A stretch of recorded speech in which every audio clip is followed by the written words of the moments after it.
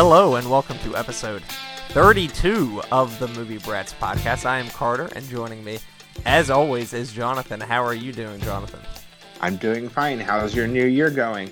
It is going, the new decade is going well, and later this month we are going to have some content to wrap up the year in the decade as far as best of lists go. But for now, the Golden Globes just happened this past Sunday, and sort of wild stuff happened.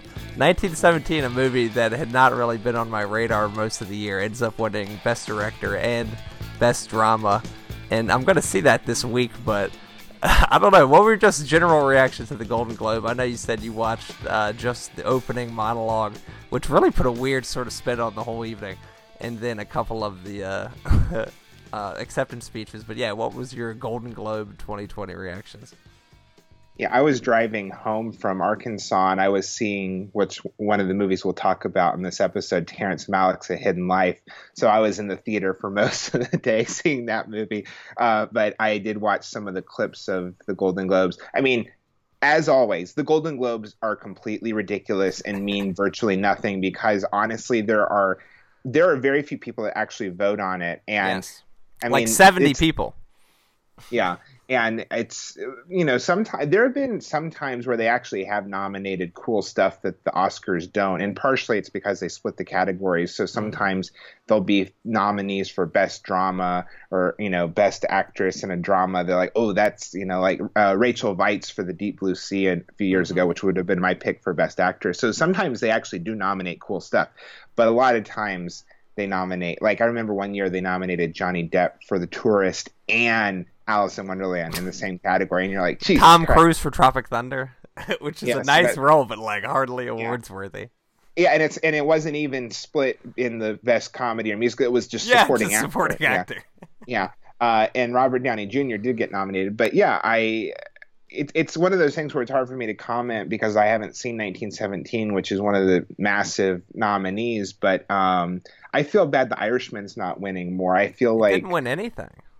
It did, yeah, and I've heard people talking about since the Best Actor race at the Oscars is so competitive that Robert De Niro might not get nominated. He wasn't nominated for a BAFTA, was he?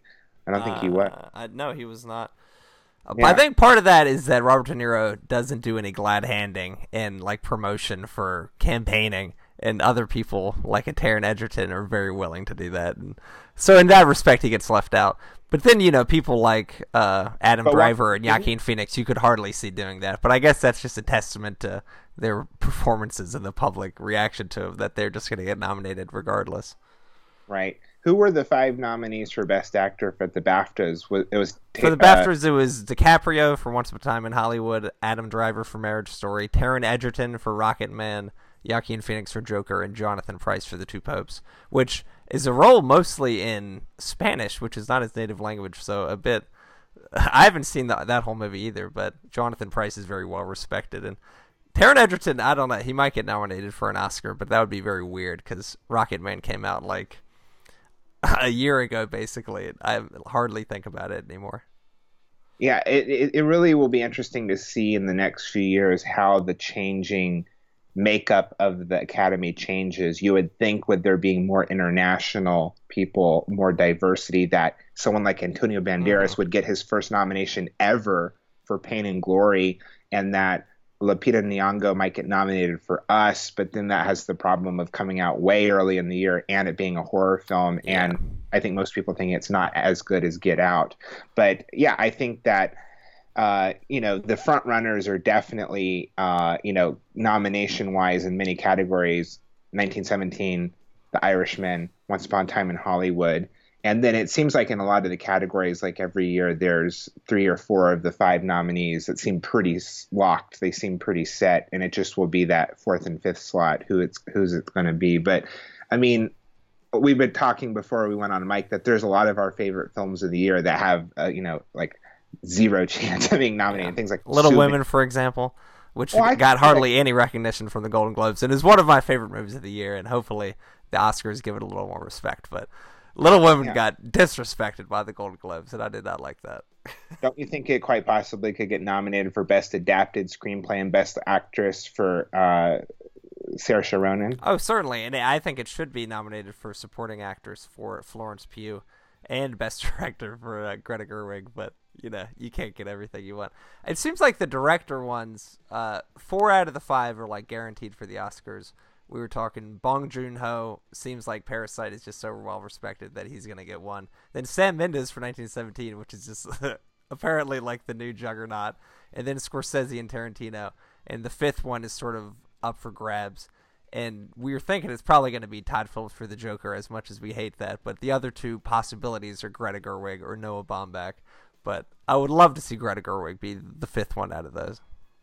Right, and there's a possibility that Pedro Almodovar, because they love film about film, films about films, and he's been nominated for Best Director before. And last year, 2 of the 5 nominees were foreign language films and black and white ones along with that. So if we were to get a 5 of Tarantino, Scorsese, Bong Joon-ho, Pedro Almodovar, and Sam Mendes, that would be like 4 of like the 5 like best living filmmakers as far as Joon-ho, Almodovar, Scorsese, and Tarantino. So I'd love to see that, but that just means we're probably not going to see it. There's next to zero chance that this would ever happen, but I would love like if 89-year-old Jean-Luc Godard got nominated for The Image Book, but there's literally no chance. I don't think anyone in the Academy has seen that movie except for like the most films. No, probably like literally just like Scorsese, maybe nobody else. I also would really like to see, like we were saying, The Souvenirs. Yes. We both really like that movie. That would be really cool to get nominated for something. That's one that's been forgotten also. This is the trouble with the whole awards thing. If it comes out before November, no one remembers it even came out this year. Yeah. Usually there's like one film each year, like the Grand Budapest Hotel or Get Out. The Hurt Locker, I remember, came out really early, which was shocking that it ended up winning Best Picture. I know. And I just, with the Academy Award nominations come out really soon, don't they? Yeah, next Monday. The BAFTAs just came out today, which was another subject of interest in. We're talking Margot Robbie was nominated for 2 separate roles for Best Actress in a Supporting Role. Yeah, and Scarlett Johansson. But at least that's in 2 different categories. That's at least something that has happened before. Right. I remember that Steven Soderbergh was nominated for Oscars for Best Director. Brockovich in Traffic, yeah. Right. He could do that again with High Flying Bird in the Laundromat, and except High Flying Bird wasn't the Saturn Awards. Yeah, but I do think that there are going to be. I don't know what's going to happen with it. A lot of my favorite films this year, The Irishman, Once Upon a Time in Hollywood, are big Oscar contenders. But I do you think that Tarantino has a good shot of winning Best Director? I mean, that's always an award that's so random. Like The Life of Pi won Best Director for Ang Lee one year, and it hardly ever seems to match up with Best Picture, which is really weird. Because a lot more recently, it hasn't. Spotlight and The Revenant and La La Land and Moonlight. I don't think Sam Mendes is going to win, because I think because the cinematographer award exists for the Oscars, that a lot of more people are going to give Roger Deakins credit for 1917 than Sam Mendes. So I don't know. I think it's probably Scorsese or Tarantino for a sort of Lifetime Achievement Award. But I don't know. I hope it's not Todd Phillips or something like that. I could see Jun Bong-ho winning for Best Director, and then The Irishman or Once Upon a Time in Hollywood winning Best Picture. Yes. I could see that happening. But I don't know what's going to happen. The awards are kind of silly, but I still enjoy them, and it more than anything, it's important. Like for 25 years from now, someone looking back, what were good movies of 2019? They look at the Oscars from that year. So in a lot of ways, it is like it's important not about what movies end up being seen and which movies have like a bigger legacy. I mean, not as important as you would think, because it's not like anyone actually looks up like the Oscars from 1977. And Driving Miss Daisy. Yeah, it's not like Rocky holds up better than Annie Hall, or Annie Hall won. Which one did Rocky win over? No, I think of the year Rocky, it was Network. Yes, Taxi Driver, Taxi Driver, Dory, and it was like for like all-time classic movies, and then Rocky wins. And Rocky has a nice legacy, but it is not Taxi Driver. But anyway, we can go from the awards talk to a movie that has gotten a decent amount of awards buzz Bombshell, and is very likely to get at least the Best Actress nomination for Charlize Theron. It is directed by Jay Roach, who I know best for doing like Will Ferrell comedies like The Campaign and other stuff like that, starring Charlize Theron, Nicole Kidman, Margot Robbie, and John Lithgow as Roger Ailes in a pretty interesting performance, based on the true story of Roger Ailes' departure from Fox News after multiple women, including Gretchen Carlson and Megyn Kelly, came forward to reveal Ailes' continuing sexual harassment of female employees. It was released wide in the U.S. on December 20th, a Metacritic score of 65 and a Rotten Tomatoes score of 67. Bombshell, I just saw last week. What did you think of Bombshell, Jonathan? It was one of those, it reminded me in a way of Oliver Stone's film W, where it almost feels too soon. The people are so familiar to us, the way they look. And Charlize Theron does an amazing job of capturing the look and the voice of Megyn Kelly. But when you have someone playing Bill O'Reilly for just a few seconds, and then you see real footage of some of these people, it looks like this weird Saturday Night Live, like, wait, this is a real person that we see all the time. And I think that it has good performances, and that it does have an important message, and it does have a power to it, but I felt like it didn't really have the impact that it should have. It does, have an effect, but it made me think of a movie like Black Klansman, and even a movie that I had really mixed feelings on, Vice. Like, those movies felt really impactful and urgent. Yeah, and Bombshell felt like, even though it's so recent, this story talking about the last presidential election with Trump, and like all this stuff is happening just a few years ago, it almost feels, it has this weird paradox of being so recent that it feels almost too close, but at the same time, it doesn't feel urgent enough. Do you know what I'm saying? Oh, definitely. And if you wanted to be like really harsh, you could say that it's just sort of trying to ride the coattails of the Me Too movement and capitalize on an era, and that's why they wanted to get it out so quickly. And for me, it was a bit of a weird experience because I watched over the summer and very much enjoyed The Loudest Voice, which was a TV limited series about Roger Ailes' career starting from the inception of Fox News until his firing and death, in which Russell Crowe played Roger Ailes. So that version of the story was so much in the forefront of my mind that this one, I just couldn't help but compare it with that one and think of the ways it was not The Loudest Voice. But more than anything, I thought the three tripartite main character thing of Charlize Theron as Megyn Kelly, Nicole Kidman as Gretchen Carlson, and Margot Robbie as a sort of composite character of like associate producers who have had sexual harassment happen to them was like very mixed, and the messages of the movie were sort of mixed when it came to their relationships, especially between Megyn Kelly and Margot Robbie's character. And it was just weird. It was slightly confusing how it jumped back and forth, and there wasn't exactly a reason for when they would jump back and forth. And the whole movie starts off with Megyn Kelly giving like a first person description of the Fox News headquarters, and then it kind of like drops for almost the whole rest of the movie. And it was just like, why did we do that? What was sort of the point of doing this? So it was a confused sort of movie. Jay Roach, I don't exactly think of as an auteur filmmaker, so I couldn't help but think that there was not like a vision behind the movie, and more than anything, it was like a studio movie where the director was sort of irrelevant. Charles Randolph wrote the screenplay, and he was one of the screenwriters of The Big Short, won an Oscar for it along with Adam McKay, and it has the feeling of The Big Short or The Wolf of Wall Street early on, and you're kind of quick cutting between different characters and you're getting the lay of the land. But I don't know. I feel like this would have worked better as a TV movie, possibly. I really like Jay Roach's political films that I've seen that he did for HBO. He did Recount, about the 2000 recount, and he did Game Change, which is actually pretty good. Really good Julianne Moore performances, Sarah Palin. Yeah. It's like it's a really good TV movie, but a okay movie, if that makes sense. Well, it and just it really relied a lot on the like, oh, look at Charlize Theron being Megyn Kelly. Oh, look at Nicole Kidman being Gretchen Carlson.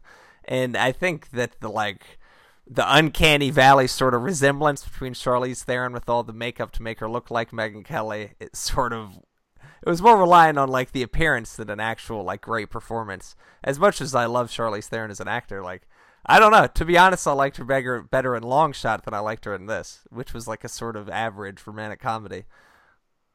well, it's also it's one of those performances where you go, "Wow, this is a good performance," but you just don't buy into it completely, like you're just watching a performance, like, and you get swept up into the film, like you're reminded it's a good performance, like, oh, she's doing a very good job of doing the voice and the look, and she's she's doing a good job, but you don't just go with it, you know what I'm saying? It's like you notice that it's a very well done performance. Yeah, more of like an impression than an inhabiting of the character, and maybe a lot of that has to do with the fact that Megyn Kelly is still so visible in public. Had that big NBC Today Show thing, and the incident with Trump that sort of starts the movie is still pretty fresh in all of our minds. But I think we'd both be in agreement in saying that Margot Robbie is probably the most effective female performance in this movie. You could say maybe John Lithgow as Roger Ailes might be the best, but Margot Robbie, we were saying, nominated for a BAFTA for this performance, and I can see her being nominated for an Academy Award, however unlikely as that may seem, because she really is really good in this, and I think it's some of the best acting she's done since like The Wolf of Wall Street, because she's become like a star persona more than an actress recently, and I thought this was a really good performance from her. Since she's not really based on one specific person, she doesn't have to have that baggage of, oh, she's looking or trying to talk exactly like a real person. She's playing this partially fictitious character. And this, when I said the movie wasn't as impactful as it could be, obviously we're both white men who don't have, haven't been put in the situation. But I thought the scene with her and John Lithgow as Roger Ailes, the first scene, like, that's really disturbing. Yes. And you understand how those dynamics happen. Like, sometimes if you read those situations on paper, you just go like, well, why didn't she just walk out of the room? Like, how could she get into the situation? But the film does a really good job of dramatizing how those situations happen and how you feel so vulnerable, and how they kind of just go step by step by step until you've gone over the line more than you thought you would have. And I thought that did a very effective job. So there are her relationship with the Kate McKinnon character did a really good job of sort of showing how someone can internalize that and the effect that has on somebody. That was definitely the most effective part of the movie.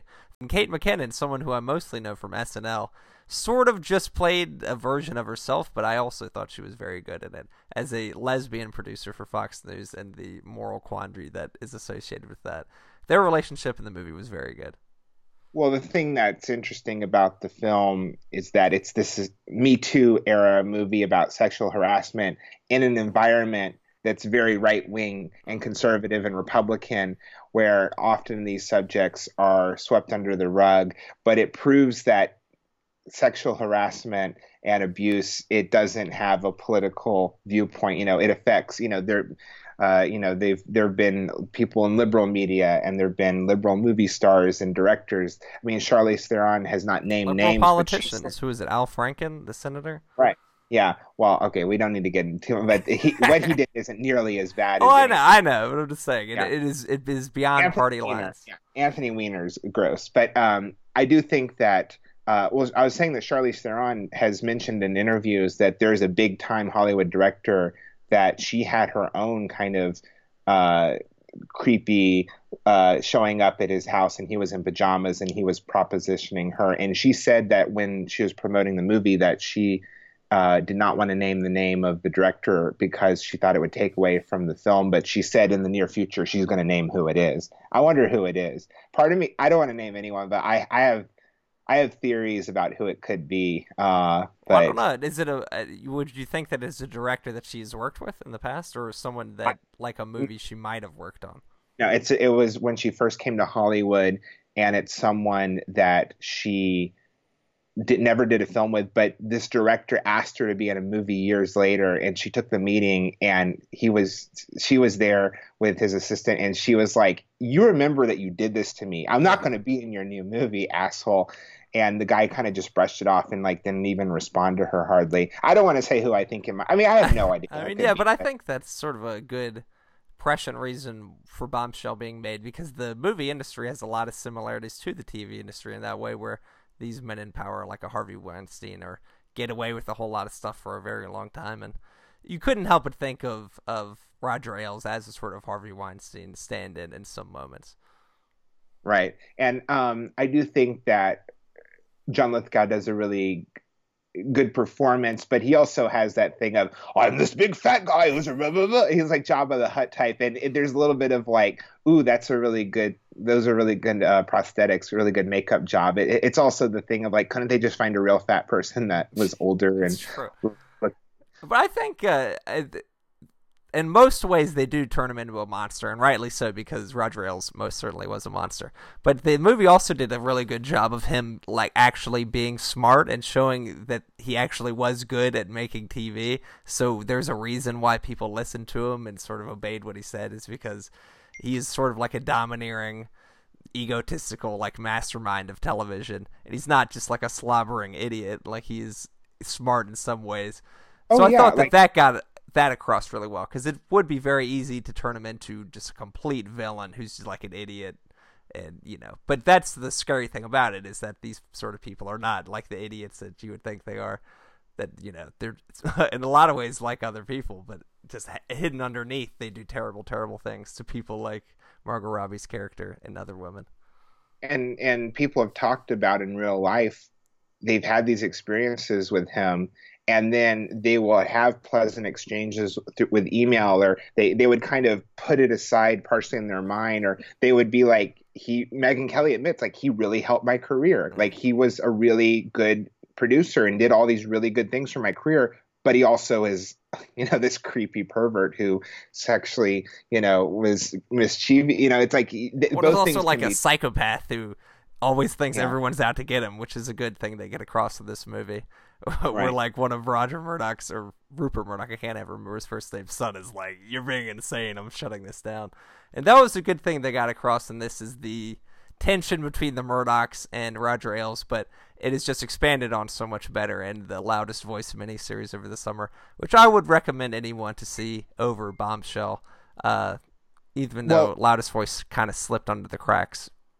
Do you think it matters? I don't think it does so much that a man wrote the film and a man directed the film. I don't think that matters so much, but I do think that I think we're both maybe a little too auteur driven, but I feel like the film would have been better if there had been a more impactful, like I said before, Black Klansman was a very good film, and the last section of it made it a great film. And there wasn't this kind of... There was one moment in the movie that I thought had a similar effect, where they were mentioning women from before Fox News who had been harassed by Roger Ailes, and it seemed like it was the actual women, and that they were sort of telling their own stories. And that was the one moment I thought was really good, but too much of the movie did not have that same sort of energy. Yeah, who would you have liked to have seen directed it, and you might have been more impactful or more urgent, or Mariel Heller, I'm starting to think, is like one of the best current working directors, so maybe I'd like to see what she would do, but it definitely wouldn't have been as like pretty looking, because the last two movies I've seen her make, A Beautiful Day in the Neighborhood and Can You Ever Forgive Me, are a little more dour, muted sort of films.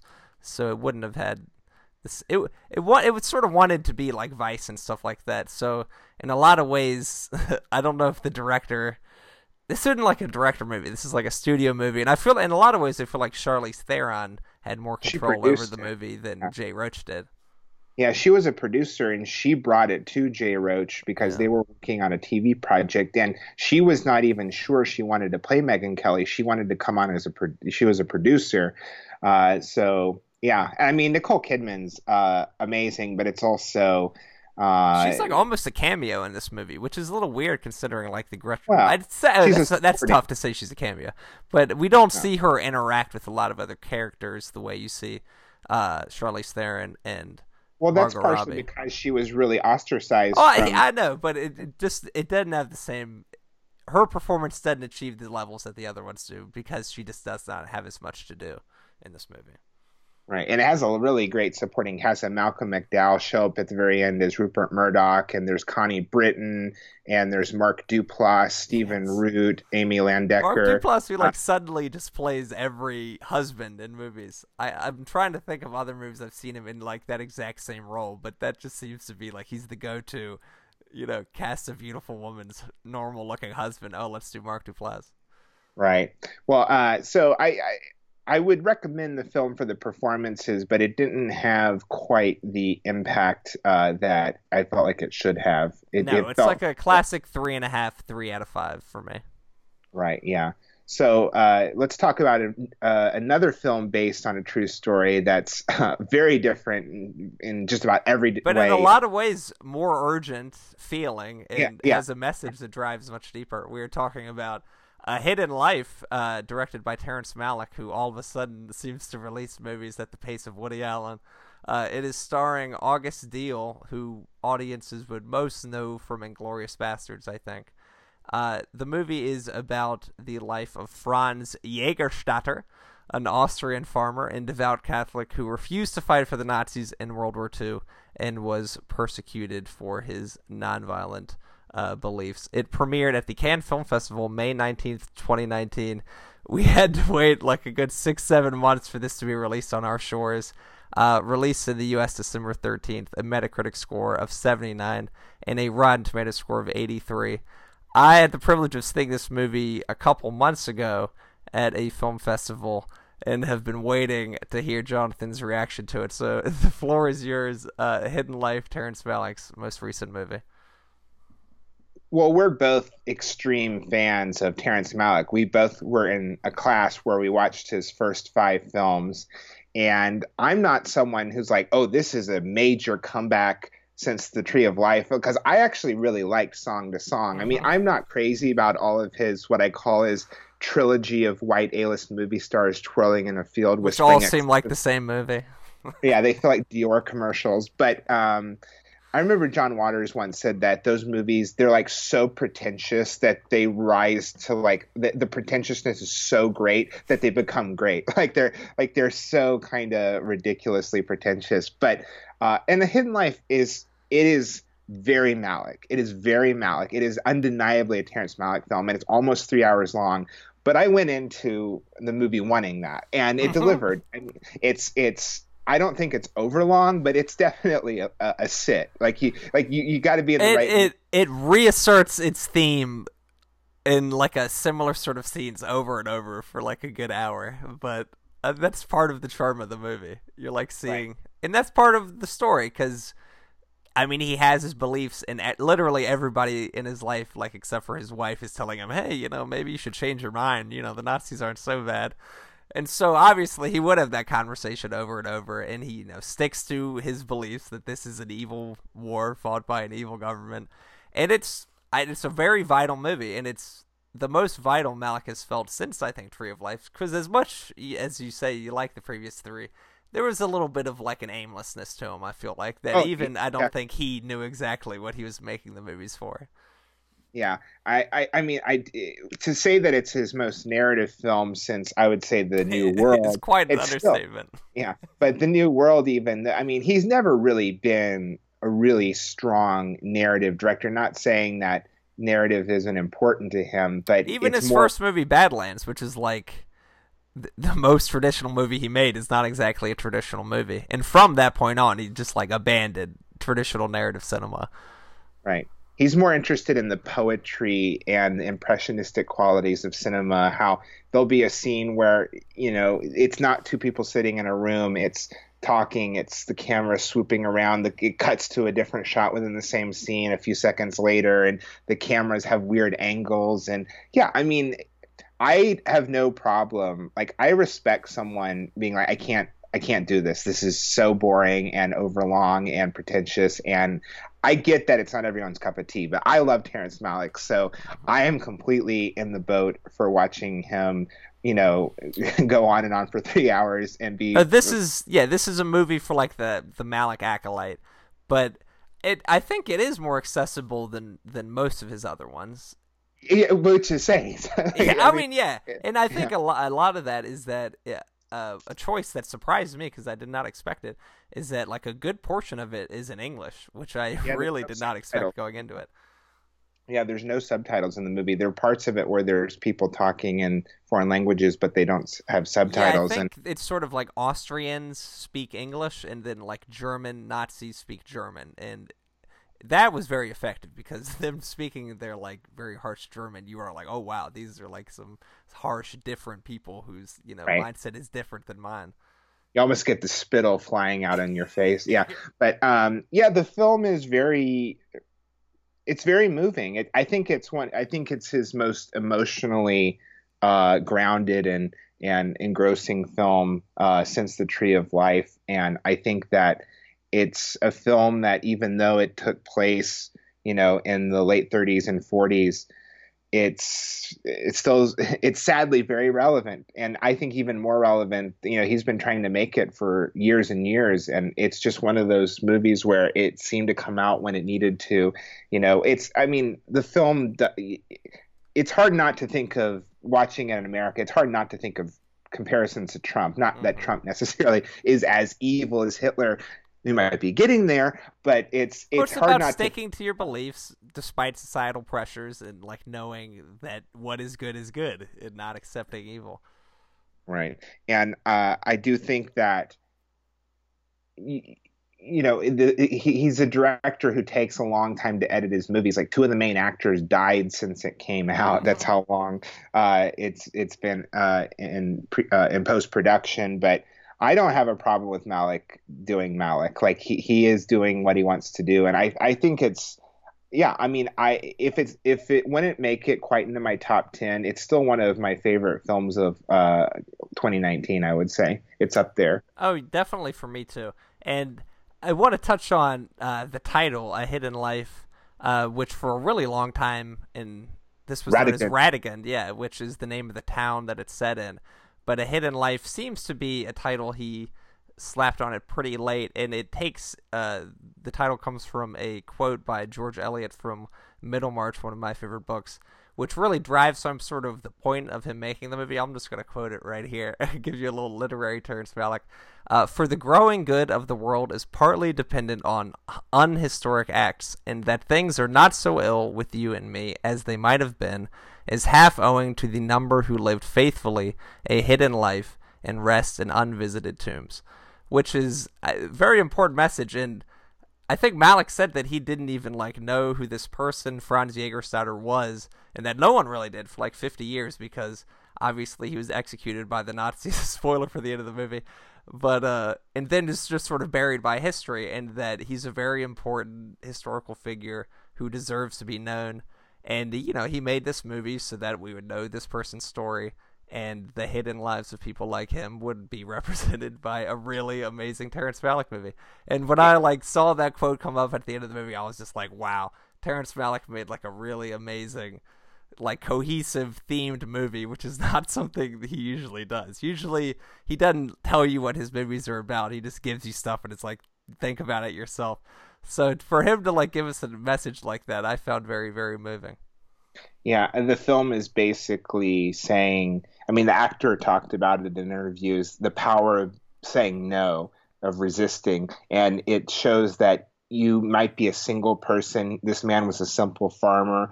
He wasn't trying to make some big political statement. No, it's not he's a great philosopher or anything. He's just a guy living in Austria.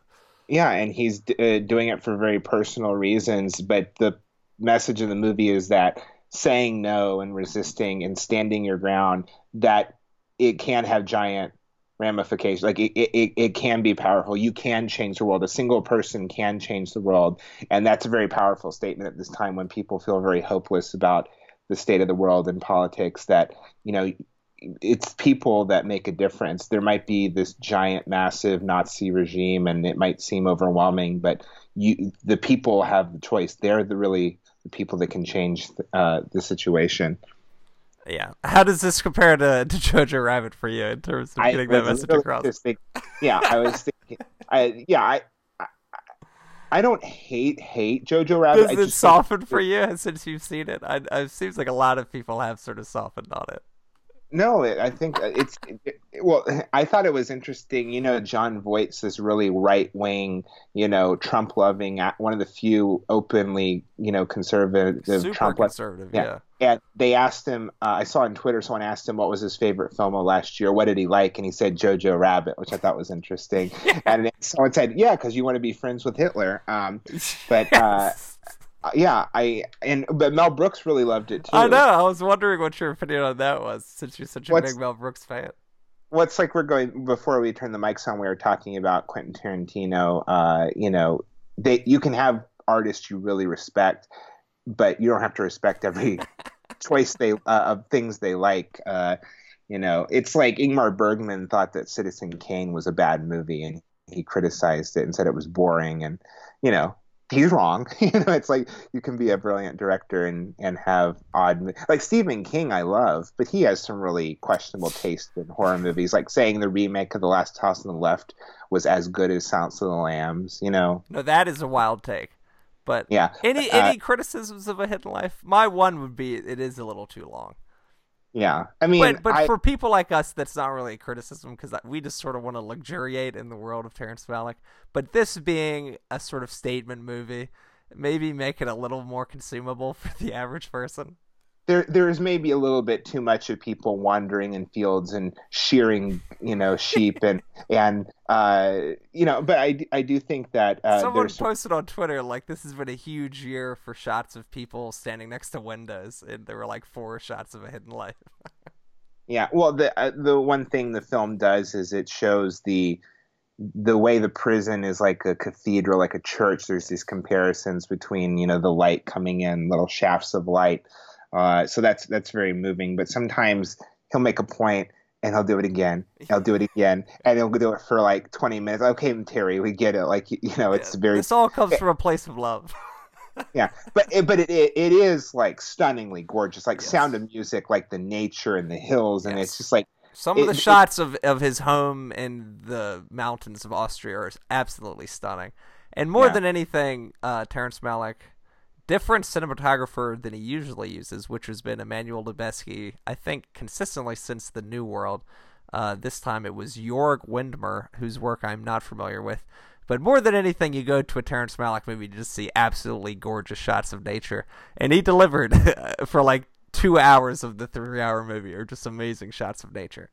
Right. It is disappointing to me. I saw some tweet by a prominent film critic saying that there are not a lot of theaters showing this because Disney has Fox. And, of course, they want to show Frozen 2 and the new Star Wars in as many theaters as they can. So I had to see it in Atlanta on my drive home, and it hasn't played anywhere in the upstate in South Carolina. Is it playing anywhere near you? It is playing in the really small theater with like 50 seats in it near me. Yeah, and you want to see this one on the biggest screen possible. This is for sure would be a movie you're going to stop watching if you watch it at home. You're going to be like, I think I get it. Yeah. This is a movie that is like the worst for a screener. Like film's not going to get nominated for any Oscars, I don't think. No. It's maybe just cinematography, but that's it. Yeah, it's not going. Just nobody. We were talking about before we started recording, like who wants to see this movie these days? Like we do, but I feel like there's like 200. This is like a great movie for like teachers making their kids watch it. This is like going to be like a great educational movie in years on. Yeah, it's like someone can spend a whole week of class, showing this almost 3-hour movie. Yeah, exactly. Yeah, I mean, we're kidding this movie somewhat, but like I really liked it. I'd give it like 4.5 out of 5 probably. No, as far as Malick goes, any movie he makes, I'm gonna absolutely love. And this is my favorite since The Tree of Life, which is my favorite movie of this decade. We'll have our full list coming out later, but so that's like saying my favorite since that is not saying a whole lot, but it's it's a top 5 Malick movie, and he hasn't made that many movies, but he has an amazing filmography of movies. So yeah, 4.5 out of 5 or 5. It's hard to rate Malick movies like you would others. You know what I mean? Yeah. You just have to get on his wavelength. Like I've said, I understand people. You sort of accept it or you don't. Yeah, it's tough to be like, you might like it because this isn't a movie you have sort of mixed opinions about. there was an older couple that were sitting in front of me in the theater, and pretty early in the movie, one of them turned to the other and said, "Slow." They just slow. That's all they said, and it's like you got to get on its way. I mean, especially his previous three films, you really have to like go with it, or you're just gonna, And I respect people that don't have the patience, But if you give yourself over, I found this film very moving, and like the other three, what you said could feel kind of aimless. This film felt important. It felt urgent. It felt like there was a purpose for him making it, and specifically now. Oh, definitely. And now we are just going to briefly touch on, I'm going to try and keep these, I'm going to time these. We're going to try and keep these under 5 minutes. We can do 7.5 minutes each. We're going to start with Uncut Gems, the latest movie from Josh and Benny Safdie, who released Good Time a few years ago, which was a really big hit. Originally released August 30th at the Telluride Film Festival. Wide release December 13th. It is about a gambling addict who goes through a whole lot of crazy stuff involving Kevin Garnett to try and pay off his loan sharks. This is a tough movie to describe, and I'm seeing it as a movie that has a real divide over like audience scores and critic scores. Consistently, it's like 90 for critic, and I'm seeing like a lot of 1s and 2s for audience scores. What did you think of Uncut Gems? I wonder how much of it is people go, "Oh, Adam Sandler," this is not an Adam Sandler's in the film, and it's arguably his best performance ever, along with Punch Drunk Love. But I've heard people say this movie is like a 2-hour and 15-minute panic attack. Like, it's not a fun movie in the typical way. Like, it's very intense and nerve-wracking. And I've heard you were saying it's hard to describe. I saw someone describe it. It's like Martin Scorsese's Mean Streets meets the Coen Brothers' A Serious Man. I thought that was a pretty that's good. That's a pretty decent description, actually. Yeah. It's a very Jewish film, New York. Very New York movie. Yeah, and one thing it does that I think too many films and TV shows don't do these days is that there's so many ugly, weird-looking people in it. Like, I love the faces in the film. It's like not since Sam Peckinpah has there been all these great supporting characters where you're like, is that even an actor? Some of them aren't actors. Some of them are just people that. I heard like one guy, Josh Safdie, was like in a casino at 3 a.m. and was like, "Hey, you want to be in our movie tomorrow?" And the guy's like, "I don't know, is acting hard?" And he was like, "Nah, you can do it." Yeah, and I mean, Adam Sandler just completely transforms himself. He is just. He looks different. He talks different. He plays like an unlikable person, which is very weird for Adam Sandler, because in so many movies he's literally just playing Adam Sandler, likable, make everyone laugh kind of guy, but he's just like a despicable human being in Uncut Gems. He's a gambling addict, cheating on his wife. And it's I think that's sort of what I come out from is Safdie movies. This one, I haven't seen too many other ones, but Good Time with Robert Pattinson, their movies just have unlikable protagonists. They just make movies about like despicable people.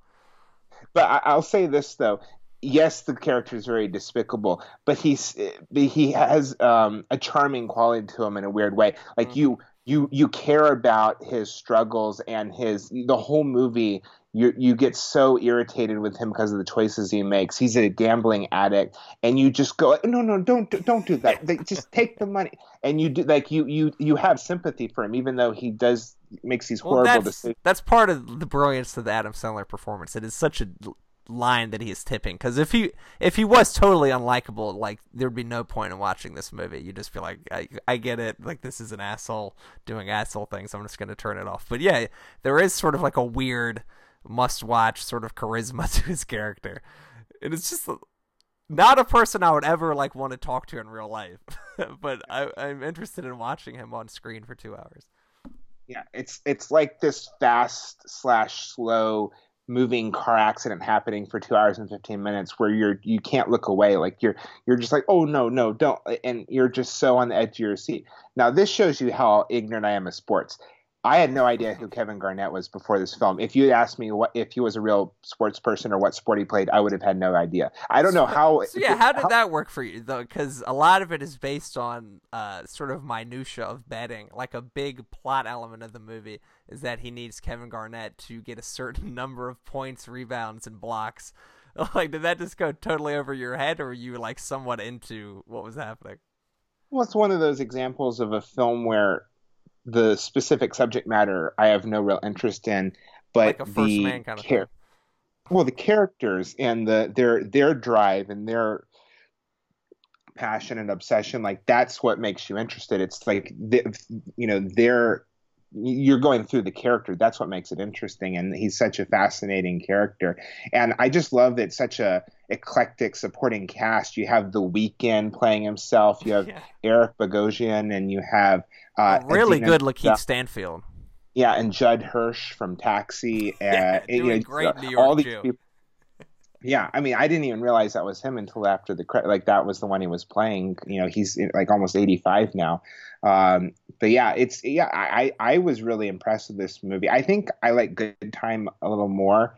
That movie is a little more lean, and I mean, both of them are really kind of oppressive. Like Not exactly they're fun movies. no, but they're exhilarating. I would Yes. say that they're kind of breathtaking, and Well, they're it's like such a rush of adrenaline, and it Yeah. just puts you in a different sort of mindset than most movies do. But one thing I heard apparently, this is like I didn't hear the Safdie brothers say it, but someone like quoted Safdie brothers as saying this, that Uncut Gems is like a 90-minute movie that they made into a 2 hour and 15-minute movie, and I was thinking like maybe it would have been better as a 90-minute movie. Maybe No, you just should have done that. I think it's one of those movies like Wolf of Wall Street. Like it needed to be Sort of long. bloated. Yeah. It had to go over the. I do think that it also has this. It has this really interesting mix of being very gritty and on the street and minute to minute and time.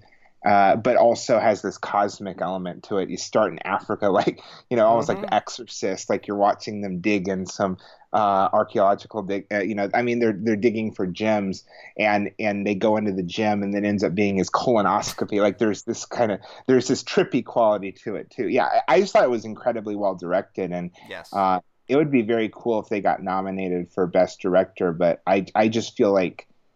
I feel like it's one of those films that the people that like it really, really like it, and then a bunch of people would just not even finish the movie or are not or just watch it. absolutely hate it because the ending is a little bit shocking and not exactly what you expect from an Adam Sandler movie. Don't want to spoil too much. I wasn't surprised. Yeah, I wasn't too Well, shocked. I mean, yeah. shocked. It's a shocking moment, but I wasn't shocked that it ended. Not okay. We won't say anymore. We both would recommend that one though. Sort of what it Oh, comes yeah. down to. But Yeah. another movie released earlier in December to sort of wrap up our December deep drive is Marriage Story, written, directed, and produced by Noah Baumbach. It was released on Netflix December 6th, starring Adam Driver and Scarlett Johansson. It is a autobiographical movie about the unraveling of the marriage of a couple going through a coast-to-coast divorce between Los Angeles and New York. I watched this movie on Netflix. I did not get to see it in a theater because the showtimes for it became so weird when it started being released on Netflix, which is one of those things I hate. Like how The Irishman continued being in theaters, but it was at like one showtime at 10 o'clock at night. That's basically how Marriage Story was. So I had no choice but to watch it on Netflix. And despite us both being big proponents of going to see a movie in a theater, I saw this on a TV at my house, and I could not help but love this movie despite it being encumbered by the viewing settings I watched it in. You, I'm pretty sure, saw it in a theater. What did you think of Marriage Story? Oh, it's in my top 10 of last year. I saw it in a theater in Asheville. It wasn't a huge theater, but yeah, I mean, I've always been a fan of Noah Baumbach. I especially like Greenberg and The Squid and the Whale. But yeah, this This movie felt like his biggest movie in maybe ever. Because a lot of his are very focused sort of stories about like a really idiosyncratic character and not really about sort of grand themes or anything like that. This definitely felt like his biggest sort of statement and scope of a movie. And called his magnum opus. did he call it that? Or I mean, I would call it that. Good. Because this is my favorite movie by him, and I'm a big fan of Noah Baumbach. I'd probably say my favorite movie of his is Kicking and Screaming, which may not be his first movie, but it is definitely pretty early on. It is his first movie, yeah. So, I mean, that's his first movie, and I think that his most recent movie, is his best, and until now, I thought it was his first movie, so it's good to see him finally progressing in his career. Well, it's a lot of, and this isn't a criticism, but a lot of his earlier movies could be kind of cynical and I don't know if mean-spirited is the word, but they could be kind of like I remember when Greenberg came out, which is actually one of my favorite of his. There were actually signs outside of some of the theaters saying, like, I think some people are expecting like a Dodgeball, Meet the Fockers, Ben Stiller comedy, and they were like, "This is an art house comedy drama, and you will not get a refund if you see this movie." Like they were actually warning people. So some of his movies could be a little, the characters could be unlocked. Sort of mumblecore kind of movies. Yeah, Margot at the Wedding, which I saw a few weeks before Marriage Story. That's a really kind of nasty movie. I really liked it, but Marriage Story is, I think, his most humane movie. It's really beautifully written, beautifully acted. I mean, it's one of those films where every aspect of the filmmaking is just at the absolute top level. I mean, I think Adam Driver, does great movie after great movie, but this is one of his best performances ever. Scarlett Johansson, who I think is an underrated actress. I mean, she does all those Avengers movies, but she actually makes really interesting film choices, from Her to Ghost World to Under the Skin. She does some real, and I think she's really good in this film. When this one sort of purposefully takes away her like starlet persona, like she's got short hair and doesn't wear makeup for most of the movie. So in a lot of ways, it's like self-conscious about her taking that starlet sort of persona away, but she's like incredibly raw and emotional in the movie. There's a really extended like 7-8 minute soliloquy she gives to Laura Dern's divorce lawyer character, sort of about her views on their marriage, and it's just like an absolutely stunning 6-7 minutes of acting. Which I think we've mentioned Renee Zellweger is like definitely going to win the Oscar for Judy, but I would really love it if Scarlett Johansson won it for this movie, because she's just outstanding. Yeah, it's certainly one of the best performances she's given. We should mention there's so many good supporting performances. The three different lawyers. There's Laura Dern, who seems like the front runner to win Best Supporting Actress. She's also in Little Women from last year. But there's also Ray Liotta, who's a perfect scumbag lawyer. Absolutely perfect. Right, and then Alan Alda playing this kind of low rate human. There's you see him go into the room, into the kitchen to heat something up in the microwave. But he's all three are perfectly cast as different types of lawyers, and I just love how it's a love story told through a divorce. Yes. It shows you how they still have a lot of love for each other, but their marriage just is not working, and how and I would say it's more of a drama than a comedy, but there are some very funny moments. I love the tension between New York and LA. It reminds me of like Woody Allen and Annie Hall. In a lot of ways it does feel like a Woody Allen movie.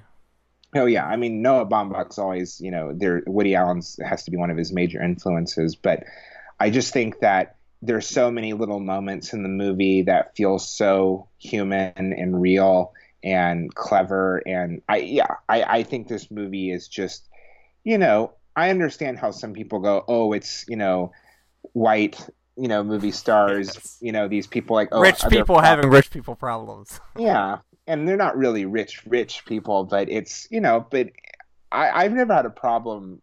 Even a movie like Sofia Coppola's Somewhere, like I don't care if it's like a rich movie star who's like just bumming around as, well, if it's well done, I don't really care what the background of the main character is. It could be, some random kid in India, or it could be, a child actor movie star who's trying to make it in Broadway, like Scarlett Johansson's character in this movie. Like, if it's well done, I'm gonna like it. This movie is exceptionally well done, and I have to mention this is getting.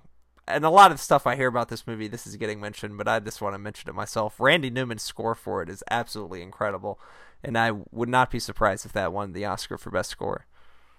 Well, I do think that this is a funny thing I've heard. I wonder how much of its Oscar chances might be hurt by the fact I've heard rumblings, like people that go to these these lunches, and they say that people go, yeah, it's a really good movie, but it was so hard for me to watch because it reminded me of my divorce. And like, I'm not going to vote for Scarlett Johansson because it reminded me way too much of what I went through with my wife. I wonder if how much of that would really affect, like, if some, I mean, it's not like, surviving World War I, like Mhm. 1917, that's grueling, but Yeah, exactly. some people, Marriage Story would be even more grueling. Well, and a lot of people I think might be a little apprehensive going into this movie. Like, is it going to be really depressing? Like, is it going to make me hate my spouse? And there's 45 minutes left in the movie, like half hour left in the movie. You're like, oh wow, this is really, really bleak. But the last three scenes wrap up the movie in a really heartfelt, hopeful sort of way that maybe you wouldn't expect going into a movie about divorce. But However, do you ever walk out of a movie and there's older people in the theater and they're talking about it? I heard this older couple saying, "I think the movie is saying that they're going to get together again." I'm like, "No, they're not. Like, no, that's I don't so think so. Yeah. no, no, no, they're not going to get back together, but they're going to be there in each other's lives Yeah, and they be will able to." both be there for their kids' graduation, which is not what you can say about all divorced couples. It was like Yeah, amicable terms, which is a good thing for the end. I know that's not too much of a spoiler to say that they yeah, don't end up together. yeah. It's called Marriage Story, but it's obvious that it's a film about divorce. But it's shot on film. It's beautifully made. Weird It's Netflix movie though. huh? Yeah, well, I Just like the to whole see movies. subject matter and everything like that. It is not like a night staying in. Let's watch a divorce drama. If it weren't for the lead actors and the writer director, this movie, if it was on Netflix, it would be like dumped, and no one would be. Well, not that no one would be talking about it, but it would have a lot less, Yeah. Oscar chances. And Oh, uh, definitely. Which I'm yeah, starting to doubt how much it really has. It seemed like it was going to be a juggernaut when it came out, but I don't know. It seems like the two what just seemed like classics, Once Upon a Time in Hollywood and The Irishman, and then 1917, which is like the new darling, they just like have totally taken all the buzz away from it. it's going to be one of those. It's going to be nominated for like 8 Oscars, and Laura Dern's only going to win. Yeah. It's going to be nominated for Best Picture and Screenplay, Screenplay, Actor, yeah. Score. Actress. Yeah, but yeah, I mean, what film's going to get the most nominations? Probably The The Irishman, because it's Irishman. three acting nominations: Best Picture, Best You know Director, what Best. movie's gonna get a lot of technical nominations as far as like costume design and stuff like that goes is Little Women. It's definitely gonna get like a costume, maybe production, maybe editing, because it is a really well edited movie. But Well, but we're there's gonna a wait to talk more about that until you see it. But I cannot wait till we can talk a little more about Little Women because I loved but, it. well, but there's also the stupid thing that some people have said, that guys don't want to see that movie, and that's going to hurt its Oscar chances. That Well, guys yeah. just are, I don't care about seeing that. Who knows? I don't know. Like, it's okay. I will I definitely got to talk. say that I was more interested in seeing and probably liked Little Women more than the average man. That's not a going too far out on the whatever you hell you call it for me to say that.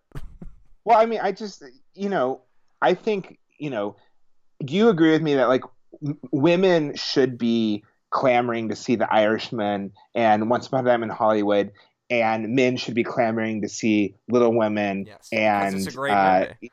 yeah, Once it's Upon a like, Time or A Beautiful Day in the Neighborhood, The Farewell, any of exactly, these movies. yeah, it's like The portrait of a Souvenir. lady, on fire. Like, Yeah. like you should, you know, like Well, a that's black why I lesbian. think like some women don't like movies like A Charlie's Angels, which is like, single by Ariana Grande. Come support women in this women movie. That's obviously not a great movie, but you're a woman, go see it. They deserve more movies like Little Women and The Farewell, which are like great movies made by really great women filmmakers. Yeah, it's like black lesbians should go see The Mule, and like 80-year-old white straight Should guys see should go to. Tangerine. Yes, yeah, exactly. Like, I completely think they should. Like, everyone, not that everyone should see every movie, but if they're good movies, you go see it. You go No, see and that that's movie. sort of the point of the medium is to expose people to points of view and experiences of the world that you would not be, privileged to seeing in your average normal everyday life, which is why movies like Hidden Life and Uncut Gems and Marriage Story are very important and worth seeing. But Yeah, I will probably be back next week with Oscar nomination reactions, maybe Little Women review, probably yeah, 1917 review. I'm going to see that on Thursday. Are you planning on seeing that this weekend? yeah. I watched Road to Perdition last night, and I plan on watching Jarhead, which I will have seen all of Sam Mendes films. Then I only have Jarhead left, which is his other war film. But I really hope that you'll go see Cats because we got to talk about. You got to at least let me talk about Cats next time because it needs to be talked about. I You think should I'll go see see it. it. I think I Yeah. probably will. Well, there have been I don't do drugs, but there are people that have taken drugs and gone to see the movie. But I went to see it completely sober, so it was definitely a Well, it's just experience. something I feel like I need to make an opinion on it for myself because a lot of people say they hate it, but a very well-respected historian, one of my favorite authors, Tom Holland, said that he actually really liked it. So maybe I'm gonna like it too. Wait. Is this a joke? You're saying the kid who plays Spider-Man No, no, no. He has the same name. That's sort and of and the guy who directed Child's Play? There's three different Tom Hollands. the Tom Holland that I'm thinking of is the only Tom Holland that I will uh, clarify as being the real Tom Holland. The Spider-Man and the other one you mentioned can kick rocks. The Tom Holland who wrote Greek Fire is the only Tom Holland, and He he liked liked it. Cats. Well, yeah, Oh because God, well, it's such a you piece of not shit. being a literary person may not know Oh, the background of it being a T.S. Eliot play or set of poems that the original Broadway show are based on. So I'm just interested in seeing how the T.S. Eliot elements end up manifesting themselves in this adaptation. it's such a piece of shit. Okay, but That's a good note to leave on. yeah, I guess Cats not recommended. I think all the definitely other ones. support a Hidden Life in theaters. If it's playing near you, it's not Yes. playing in a ton of theaters. Go see Hidden Life. Definitely go see Uncut Gems, which is playing everywhere. It's crazy that who would have thought that Uncut Gems it's doing better at the box office than Cats. I know That's that saying. is crazy. Cats is gonna lose like $100 million.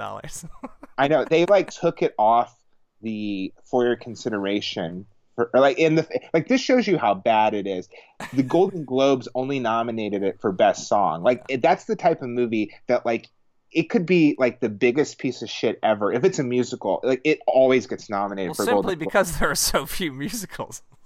I know, yeah. Well, it's really weird with the categories. We don't need to ramble about this, but like Renee Zellweger won for best actress in a drama, right?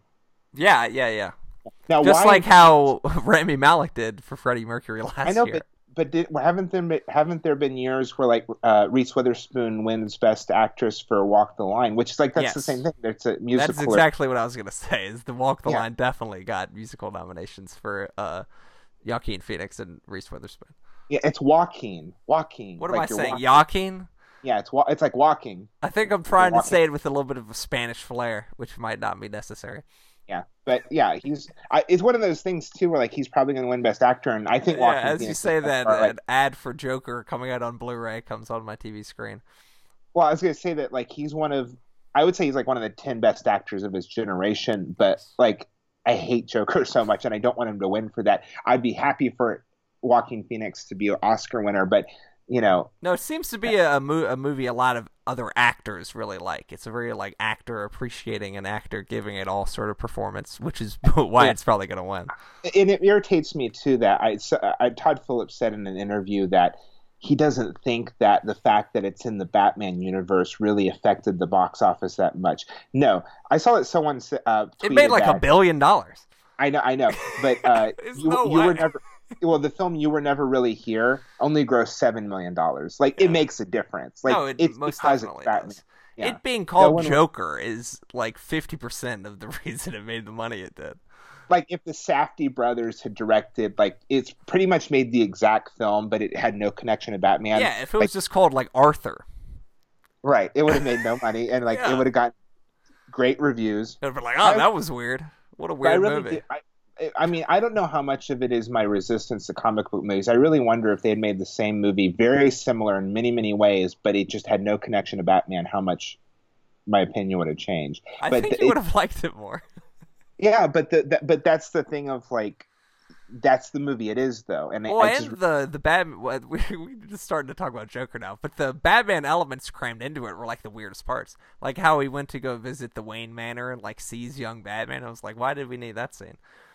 yeah, I just have a bad feeling Joker is gonna like it will really be disgusting if like Joker and Jojo Rabbit like get a bunch of nominations. Like I just think that I don't think Jojo Rabbit's gonna get nominated for anything except like Maybe supporting actor. director. No, God, I hope It not. got the DGA nomination. I know, and they were saying that like how many recent years have the person been one of the nominees wins Best Director. I don't know. It's just a lot of the things that are going to get a lot of Oscar nominations I like this year, like Irishman, Once Upon a Time in Hollywood, Parasite. Even though Parasite wasn't one of like. Have you ever had a director where you really like their movies and then their newest one comes out and it gets he finally gets Oscar acclaim and gets a bunch of nominations, but it's not your like very, very favorite of theirs? That's how I feel about Parasite. Like, it's a really, really good movie, but like I like The Host and Mother even more, and I'll be happy for him to get a bunch of nominations, but it's like personally not in my top 10 of last year. It's like the same with Guillermo del Toro. I adore him. He's one of my favorite directors. But like Shape of Water is not the Guillermo del Toro one. Yeah, wonderful movie, but it's like it's not Pan's Labyrinth. Yeah. Oh yeah. Anyway, we're rambling, but we'll talk about Cats and Little Women. And get excited. Oscar nominations come out next Monday. It's for me. The nominations coming out is almost more exciting than the event itself. So. Yeah, I've always gotten up early and watched them. I do that all the time. I didn't even watch the Golden Globes. It's always so weird too. It's like Tobey Maguire and Eva Mendes telling you the nominations. It's like the most random people. I remember one year they had Salma Hayek. What they often do too is they'll have like Salma Hayek or Jennifer Lawrence and this like 85-year-old white guy who's like the head of the Academy. Yeah. And but I loved the year that Salma Hayek was announcing the nominees and the old white guy next to her was doing Best Actress, and Penelope Cruz got nominated for Voltaire, and she went yes, like she went like that, yes, like that. Well, you're not supposed to react really, I guess, but. I always like it to hear the ooh and like when people are unexpectedly nominated or people are snubbed, and like the year that Ben Affleck and Catherine Bigelow weren't nominated. Anyway, we'll see what happens. Yes. Great TV, very exciting times in the film world. Who should host? I always say the Muppets should host. The Muppets should host the Oscars. Get Terrence Malick to do it. I would really like to. I was trying to. I don't know who would be a good host that's never done it. There's people that are always good, like Steve Martin, Kevin Garnett, and Adam Sandler. Yeah, I don't know. I think it would be a lot of fun to do the Muppets because like they're not going to say something homophobic or like have. Well, it'd have to be like Jason Segel and the Muppets or something like that. Yeah. Oh, okay. One last thing. I've heard rumors that. Every Oscar there's always like dirt that comes up. Like I've heard the thing that could hurt Quentin Tarantino is like some of his stuff that like him what happened with him and Uma Thurman. I wonder if that like they're gonna bring up dirt on him and like it's gonna hurt his chances, or I don't know. Or like, what if Charlize Theron comes out and says Marty Scorsese was the one who was groping me? I don't think that's going to happen. I'll tell you off mic. Change things. All right. No. Well, thank you for listening. We will probably be back much sooner than the gap between the last episodes. Thank you for listening. Yeah. Bye.